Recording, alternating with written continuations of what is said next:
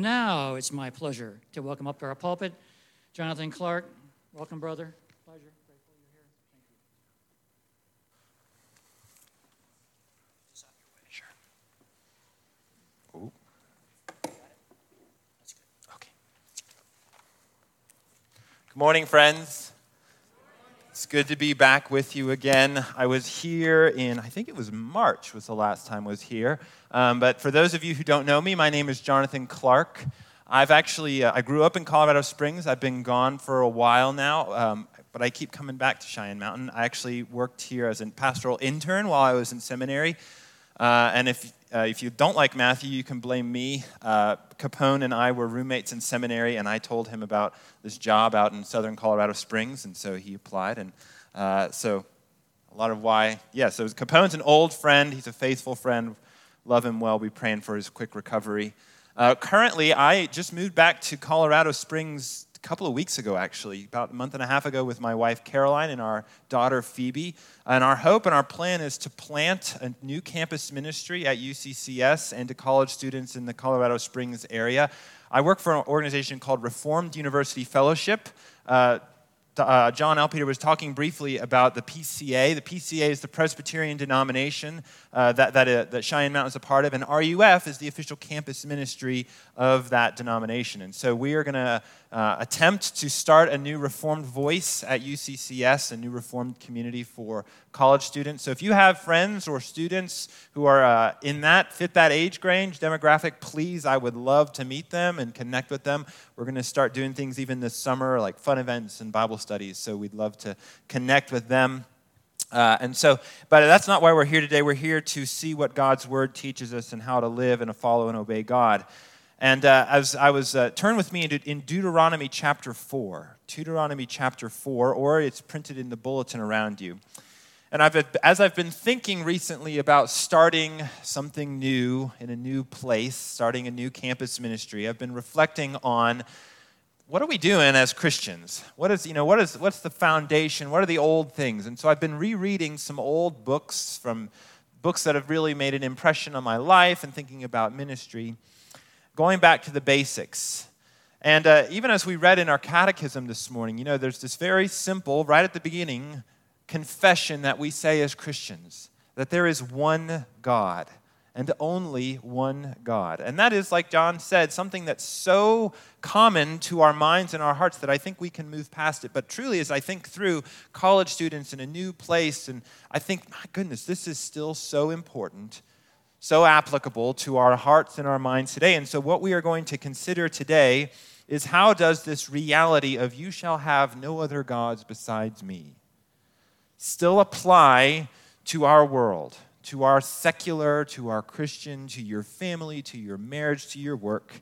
How does that apply today? And I think it does. And so we're going to examine today this idea of worshiping God alone and the idea of the contrary, which is idolatry, and examine that in our hearts. And the idea, the big thing that I want us to walk away from today is that God continues to call us every day, every week, to worship Him alone and to reject the idols of our heart. That God calls us to worship Him alone and to reject the idols of our heart.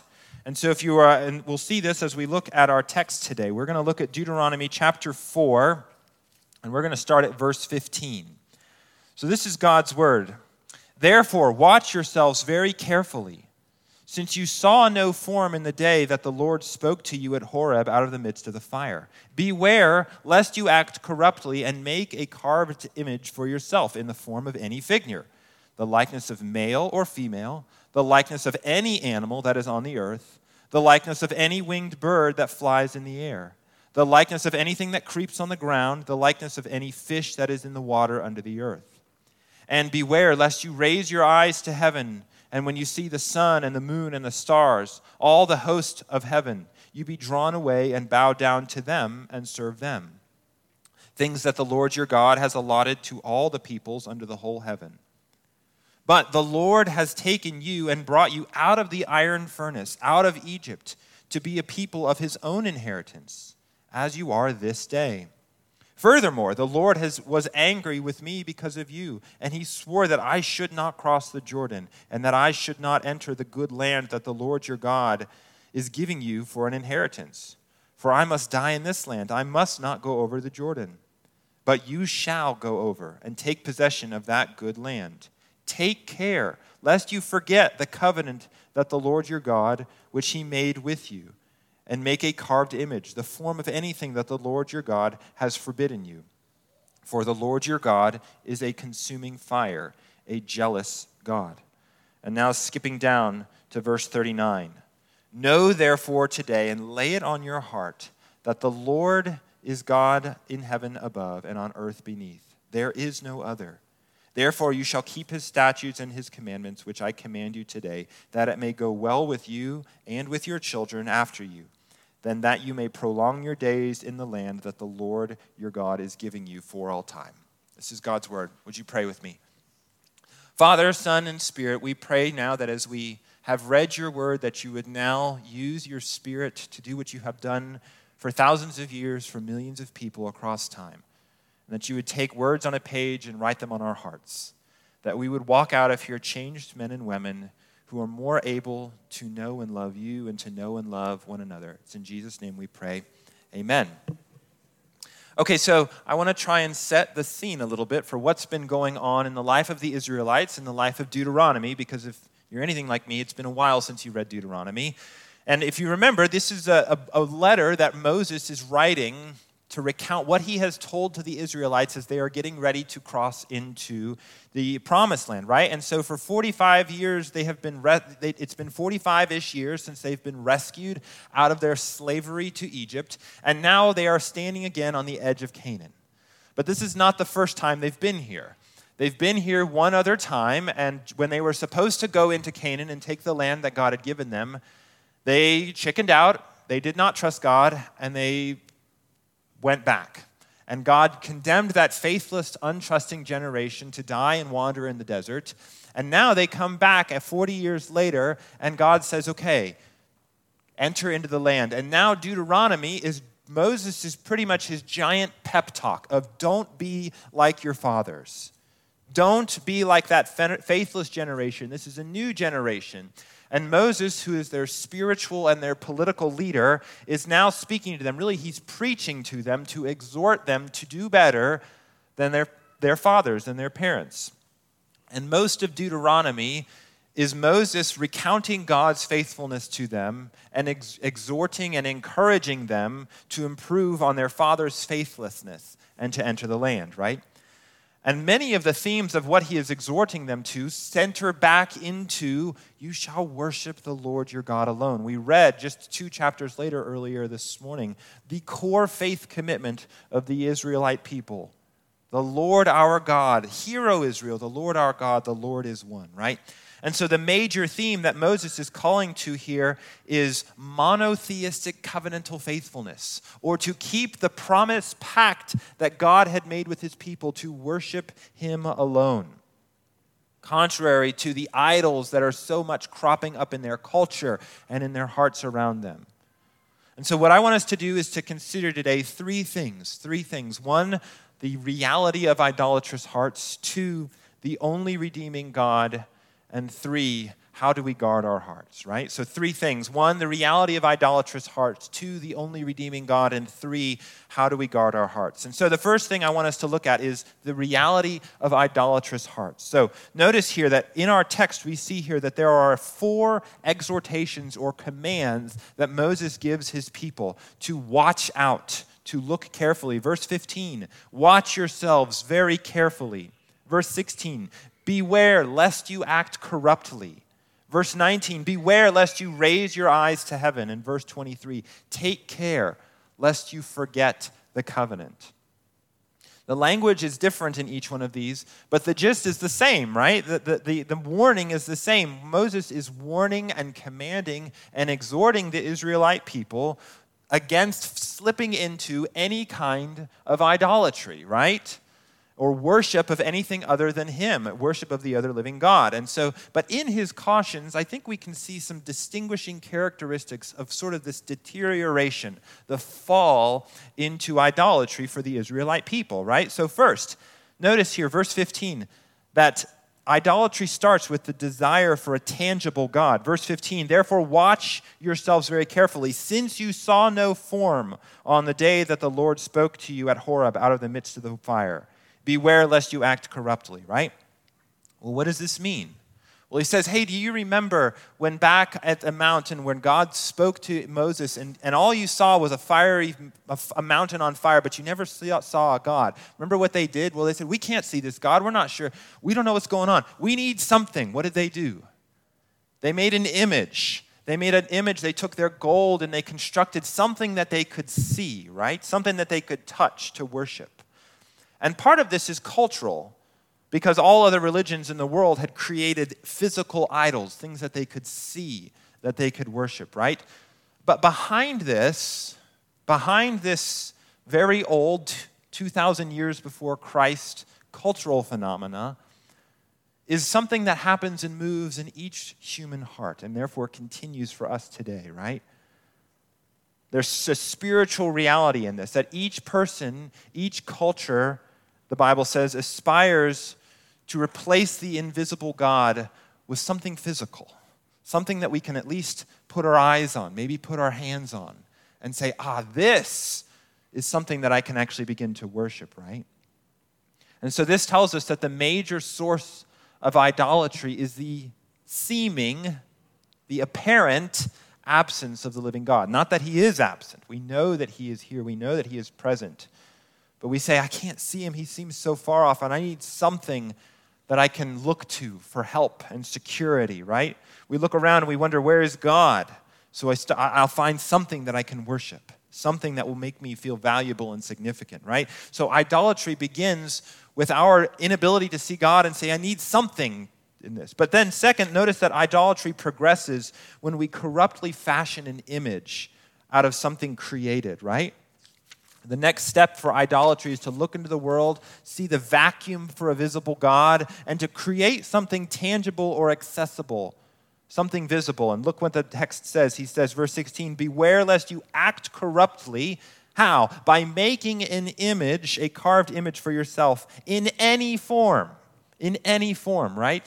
That's saying that no physical form is sufficient to capture the beauty and the radiance and the uniqueness of the living God, the creating God of the Bible. But just to make sure that you understand how encompassing any is, O Israelites, let me tell you, it cannot be male, it cannot be female, it cannot be on any animal, it cannot be a winged bird, it cannot look like anything that creeps, it cannot be in the fish in the air.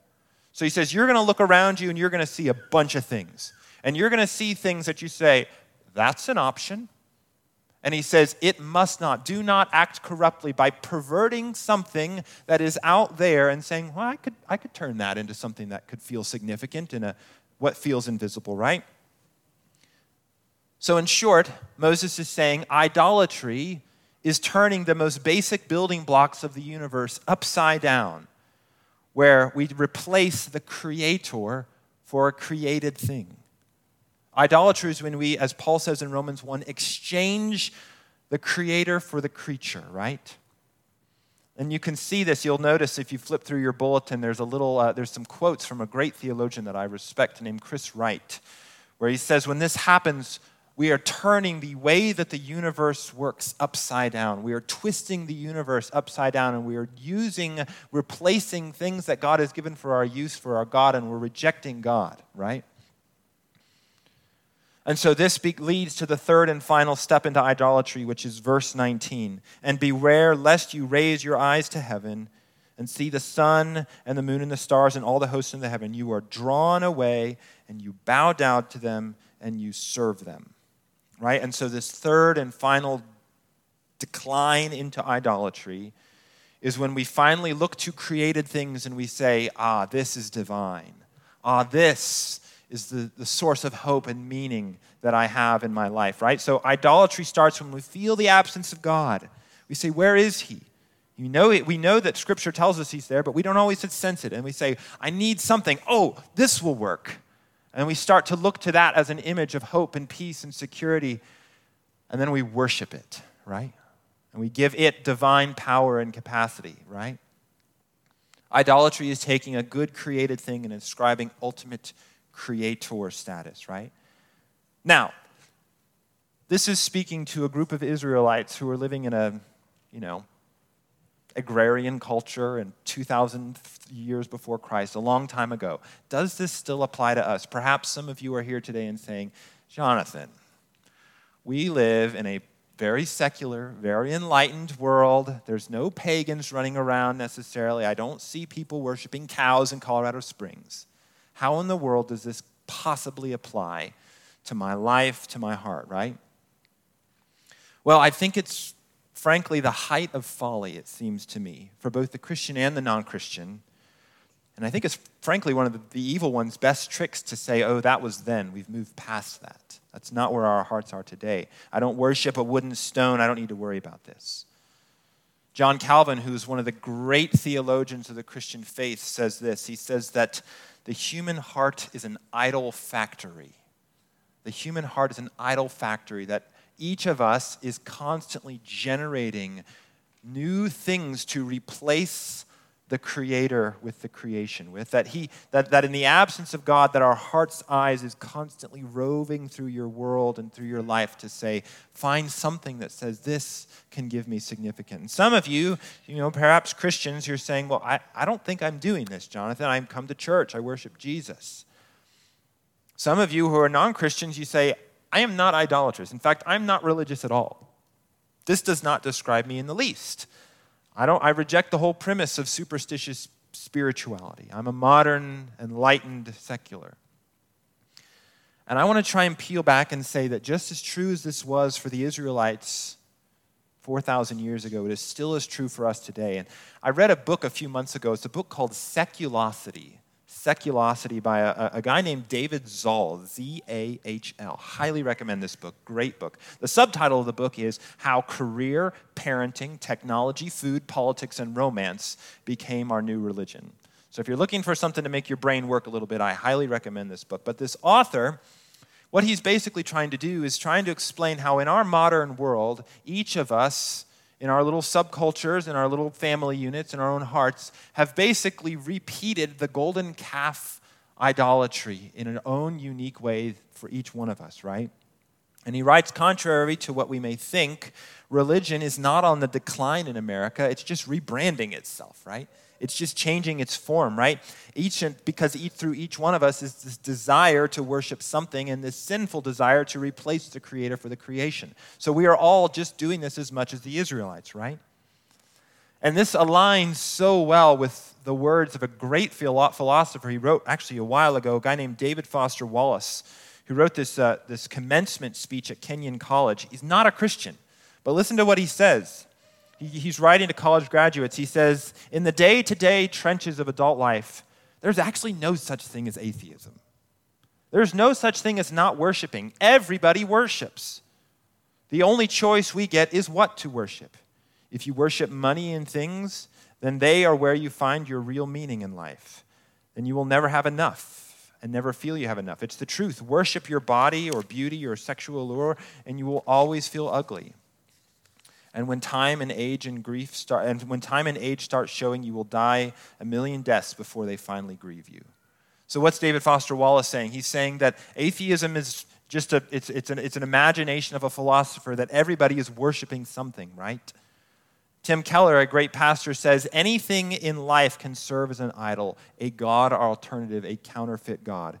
And we live in a culture which allows you, which empowers, which compels you in many ways to curate your own individual idol life, right? To find the individual things, idols, sources of life that will say, hey, turn to this and you will find meaning and hope and security, right? And that's what makes it so deceptive, is that we each get to kind of do this on our own, curate and create our own idolatry, right? So what are the things that I think we turn to in our culture today, right? Well, of course, the easy one is money, right? All of us do this regularly. I do it, you do it, right? Recall what Paul says in Colossians 3. He says that greed or covetousness is idolatry. Doesn't get any more obvious than that, right? But there's this I think this is a particularly an American problem. Alexis de Tocqueville, who was a French political philosopher in the early 1700s, toured America as it was beginning to form, and he's studying American culture. And he looks into American culture and he says, hey, you know what the besetting sin of the American society is? Greed. This country loves money. And it will be the great downfall of this country. He's watching this country as it's beginning to form. It seems at its best. And he says, the idol of this time, of this country, is how much it loves money. It's willing to enslave human beings to make money. It's willing to subject human beings to horrible work conditions because of money. This is an American problem. You ask an international person, hey, when you think about America, oh, they're so greedy. They just want money, money, money, money, right? And so this is just the air we breathe. Each one of us in our work, in our stock portfolios, are thinking, how can I get just a marginal more? Marginal gains. Just a little bit more, right? But closely linked to this is the idolatry of my people. Think of it this way. Think of another one. We all know that our country is becoming more and more polarized politically. More and more right and left, right? And identity politics is what we're calling this. And identity politics is turning my group, my people, my color, my socioeconomic class, my religious affiliation into the ultimate people. We are the ones who have the solutions to our country's problems, whatever they are, right? And so as our nation polarizes right and left, it's becoming increasingly easy to say, my ideas, my people, my group, this is what will save our world, save our country, right?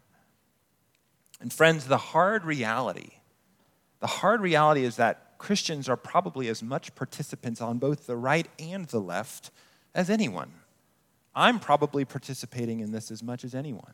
It's in the air we breathe. We can't not do it. We turn on the news and we're pulled one way or we're pushed another way. To say my group is the right group, and that becomes idolatry. And so I know that I have to be constantly doing heart work of when have I replaced my group, my values, for what God tells us in His Word, right? When have my principles become perverted, right? Another idol that I struggle with, and I think many Coloradans struggle with, exercise, right? We live in the fittest state in the country. We're proud of that. We live in a state where we have a bunch of military colonels and enlisted officers and people who are listed in officers who are in great condition. We live in a place where there's amazing Olympians, amazing outdoor opportunities.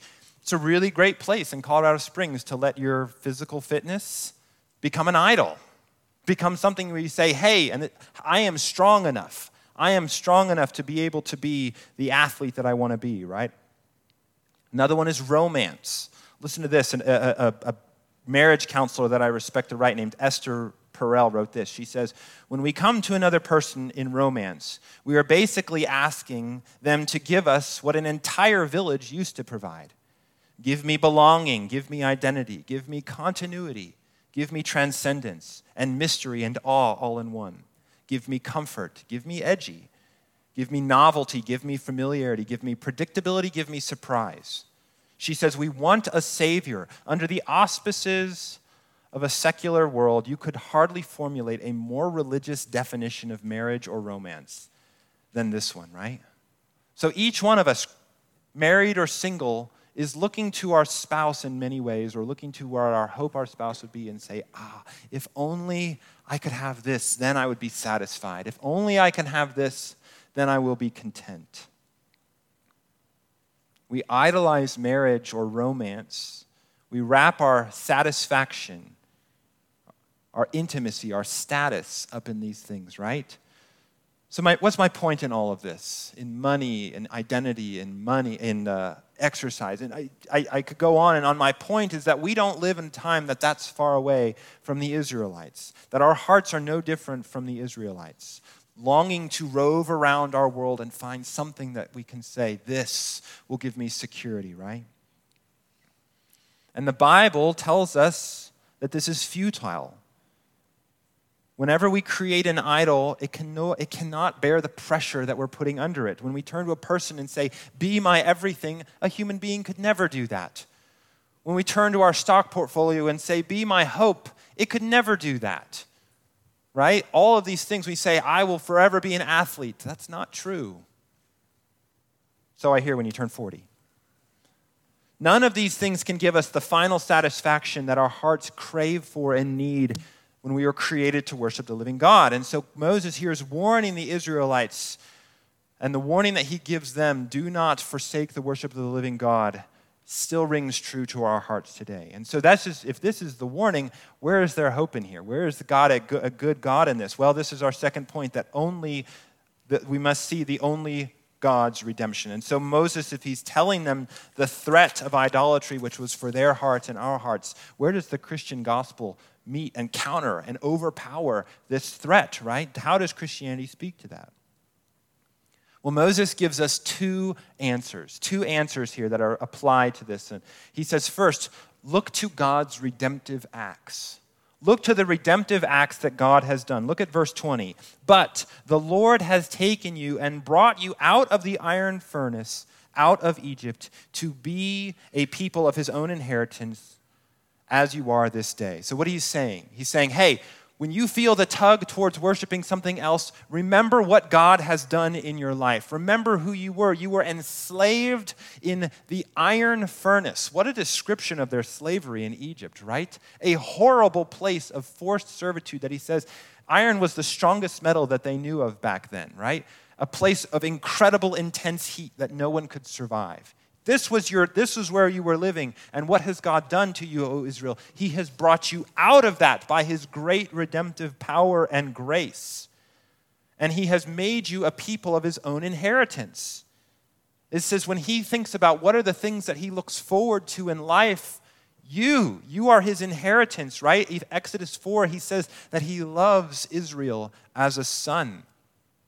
Exodus 19, he says, I see Israel as my treasured possession, right? He loves Israel greatly. And so he redeems them powerfully, right? And so the question, there's a rhetorical question in here, which is, why would you turn to a powerless idol which can never satisfy or provide for you? Why would you turn to that from the living God who tenderly cares for you and loves you? And the answer is, you wouldn't. You would never do that. You would never exchange this creating, loving Father for a powerless idol. So he says, remember what redemptive things God has done in your life, O Israel. But then he says, remember God's superiority. Look down further at verse 39. Know therefore today and lay it on your heart that the Lord is God of heaven above and on the earth beneath. There is no other. What is he saying here? Yes, there may be many things that are distracting, but there is one only who is the true and living God. Yahweh alone is God. He is superior to all the other things that your mind and heart can cultivate and create, right? He is the creator. A few weeks ago, I bought some stamps, right? So I went to the post office to buy some stamps, and she said, hey, what kind of stamps do you want? And one of the selections was some Mona Lisa stamps, right? We all know what the Mona Lisa looks like. 20 stamps of the Mona Lisa. And I was like, I'll take the Mona Lisa ones, right? How silly would it be to treat the stamps of the Mona Lisa with the same reverence as the Mona Lisa in the Louvre in Paris, right? If I was to be like, oh man, I need to put up layers of security and put it behind 6 inches of glass, a stamp, right? That would be utterly foolish. People would be like, Jonathan, this is crazy, right? It's only a small picture. It's a copy of the thing that is infinitely more valuable than a stamp, right? Moses is saying here, God is like the Mona Lisa. He's the only one. He's the original. He's the valuable, beautiful one. Everything else is just a worthless copy. Nothing else can measure up and compare to him, right? Now, if this is true that he calls the Israelites to remember God's redemptive acts and to see his superiority, well, how do we do that, right? How do we in the New Testament, in the New Covenant, see this? Well, turn with me to Colossians chapter 1. Colossians chapter 1, if the Israelites had a sign of God's redemptive acts and his superiority, we who are after Jesus have so much more. And Paul shows us that Jesus is the pinnacle, is the climax of God's redemptive acts and of God's superiority. Listen to what Paul says. Colossians 1, verse 19 through 20. For in Jesus Christ, all the fullness of God was pleased to dwell, and through him to reconcile to himself all things, whether on earth or in heaven, making peace by the blood of his cross. So what Paul is saying here is that God's redemptive acts and God's superiority don't get duller with time, they get sharper with the arrival of Jesus. Do you want to see the climax of God's redemptive work in the life of his people? Look at Jesus. Yes, he's the one who brought us out of the iron furnace of sin, not of slavery to Egypt, but of our iron furnace of our captivity to the evil one who wanted nothing less than our destruction. Jesus rescues us from the burning heat of our own sin. Jesus delivers us from the eternal slavery of sin. Jesus is the pinnacle, the high point of God's redemptive acts, right? Jesus is the high point of God's redemption. But not only that, Jesus is the high point of God's superiority. God's superiority gets sharper with Jesus. Jesus is God present among us. Remember how I said idolatry starts when we want something we can see. What is Jesus? God made flesh. The Word, God himself became flesh and dwelt among us. What does the hymn we sing at Christmas say? Veiled in flesh, the Godhead see. Hail, the incarnate deity. What does this mean? It means that if you are looking for something that you can put all of your hope in, the ultimate superior God that you need to worship, look no further than Jesus Christ. He performed the greatest redemptive act with all the power of God himself. He is the most superior God that your heart could need. What does this mean, friends? It means that Jesus is the antidote to idolatry in my heart and in your heart. He alone can give us what we long for, a visible, caring, tender God who redeems us. And if that is true, then all of the ways that your heart is looking for other things begin to unravel. And you can see and worship a God who loves you, who dies for you, right? Behind the idol, we are looking for salvation and deliverance. And Jesus shows us that most clearly, more than any idol we can create. So for the Christian who sees themselves falling into some sort of idolatry, and for the non-Christian who sees that their life is permeated by this and it's futile, Moses, God's word would say, turn once again to Jesus. And that's good news for all of us. So what do we do with this? Well, last point, we guard our hearts. We guard our hearts. How do we respond? Verse 39, know therefore today and lay it on your heart that the Lord is God. Knowing in Hebrew, for the Hebrew people, was more than just intellectual knowledge. It was driving head knowledge into their heart so that the deepest part of who they were was shaped by it and be assured by it. Tim Keller says you can't remove idols from your heart. It's just like a vacuum. Something will fill the space. The only thing you can do is have something that will worship that will actually satisfy you, right? Knowing in your heart means replacing the vacuum of idolatry with the superiority and love of Jesus, right? Experiencing Jesus' redemption in his power, right? So first we have to discern our idols. How do we do that? Well, it takes time. It takes community. But ask yourselves these questions. What do you spend your money on? Do you spend your money? What do you daydream about?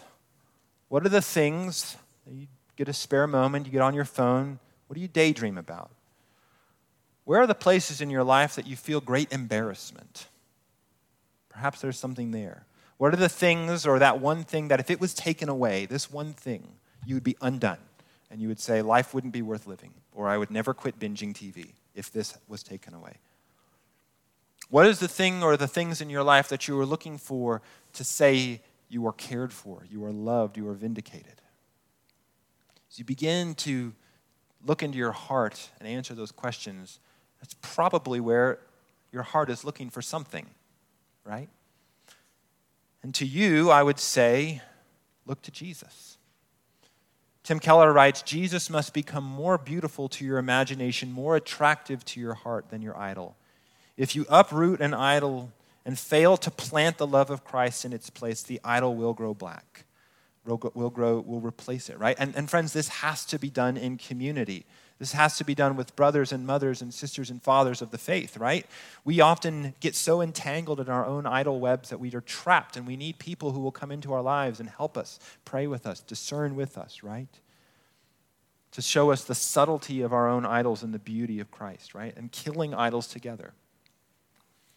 I'll end with this. You know, I was reading the other day 1 John's epistle, right? And in 1 John, if you've read 1 John, the ending is fascinating. So 1 John is a book all about God's love, right? God shows us his love. God is love, all this stuff, right? So God loves us by sending Jesus to die for us. And then he says, okay, if this is how God loves us, then you must go one another and love each other, right? But the last line of 1 John does not end with, greet the brothers in faith, does not end with, peace be with you.